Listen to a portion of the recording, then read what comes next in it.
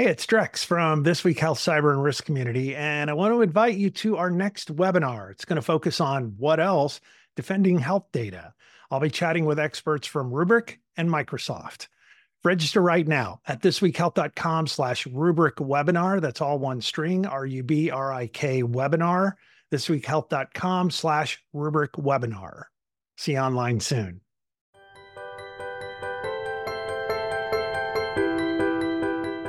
Welcome to This Week Health Conference. My name is Bill Russell. I'm a former CIO for a 16-hospital system and creator of This Week Health, a set of channels and events dedicated to leveraging the power of community to propel healthcare forward.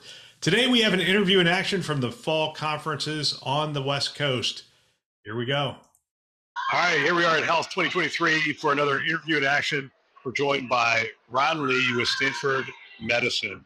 Ron, first of all, give us an idea of your role at Stanford. Sure. I'm an internal medicine physician, faculty in the Department of Medicine, and I work for Stanford Healthcare, which is the health system associated with Stanford Medicine as the Medical Informatics Director for Digital Health. So I'm in our Chief Medical Information Officer's office, and basically I think of my role as kind of elevating the clinical voice as we scope and implement new digital health programs, mostly virtual care models, things of that nature. I think a lot about the physician experience, how we integrate other aspects of our tech stack to enable some of these care models that's very important to the growth of our organization. And then as part of that role, I actually lead a group called the Stanford Emerging Applications Lab, which I see as kind of the almost R&D arm of the office of CIO. So it's a way for us to create, co-ideate, de-risk newer technologies, what we call emerging applications, that we think could actually solve pain points for physicians, solutions that aren't available in the standard vendor space, but not quite ready for us to engage as vendors. And we have this little group that actually has an engineering group, we can build our own applications, we can co-create, co-design these programs as a way for us to learn about our own clinicians and see what's out there, potentially strategically inform what we eventually can actually use at the enterprise. So what's the problem set? What's the problem set specifically for clinicians today that you're looking for solutions around? Well, I would say it's probably similar to the problems that we've been facing the last 10 years. It hasn't really changed, unfortunately. It hasn't really changed, unfortunately. And I think, as you sure have heard from countless other folks across the country, it's about, how do you deal with the increasing volume of information, the increasing volume of patients, really, all of which aren't bad things per se, but it's just that the way we practice hasn't adapted to allow your average physician to be able to deal with that. So, for example, if one of our goals is to expand the number of touch points with a patient, that's a good thing. We want that because we want patients to get access, we want care, we want to collect more data. But ultimately, the person has to do something, right? In order for that patient to become healthier, we still have to rely on clinical teams to assess the patient, use that data, and ultimately prescribe medication for surgery or whatnot. It's still a very human-driven process. And I still think we haven't quite figured out how to actually allow our workforce to take in the data that we already have, much less the additional data that is going to be generated from all these technologies, in a way that allows the patient to actually be taken care of and frankly allows the workforce to be able to do it well.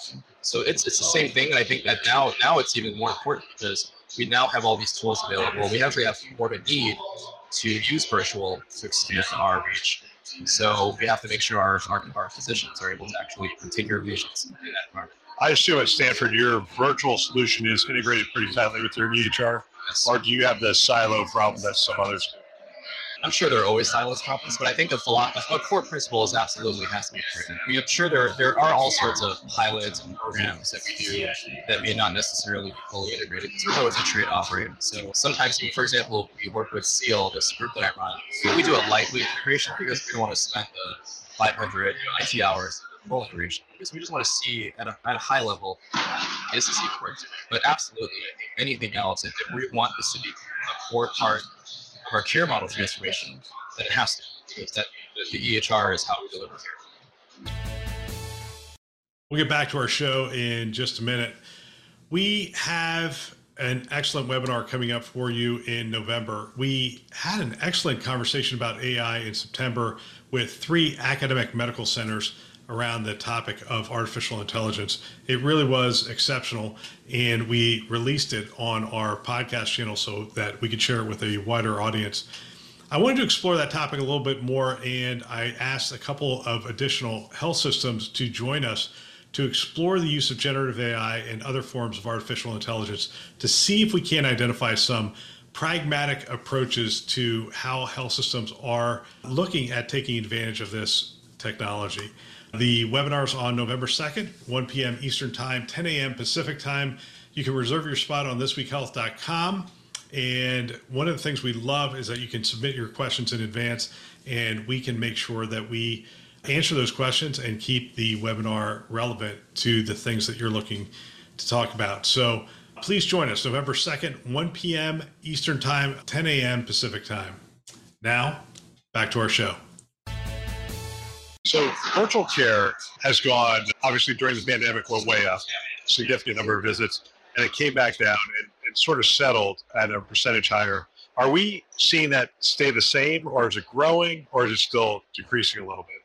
We've seen the same pattern, right? I mean, at the height of pre-pandemic, we're in single digits. Right.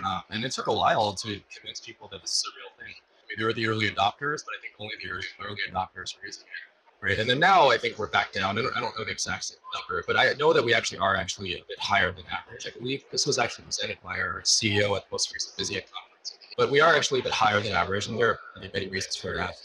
It is, I would say we're definitely not at a growth phase, but in some ways, I think that's okay. I think what we are now is I think we're much better at discerning what should be virtual, what should not be virtual, how do you optimize the virtual experiences. And also, virtual doesn't just have to be video, right? Like video is kind of that's the first stage. The video visit is like the version 1 of a virtual visit that uses video.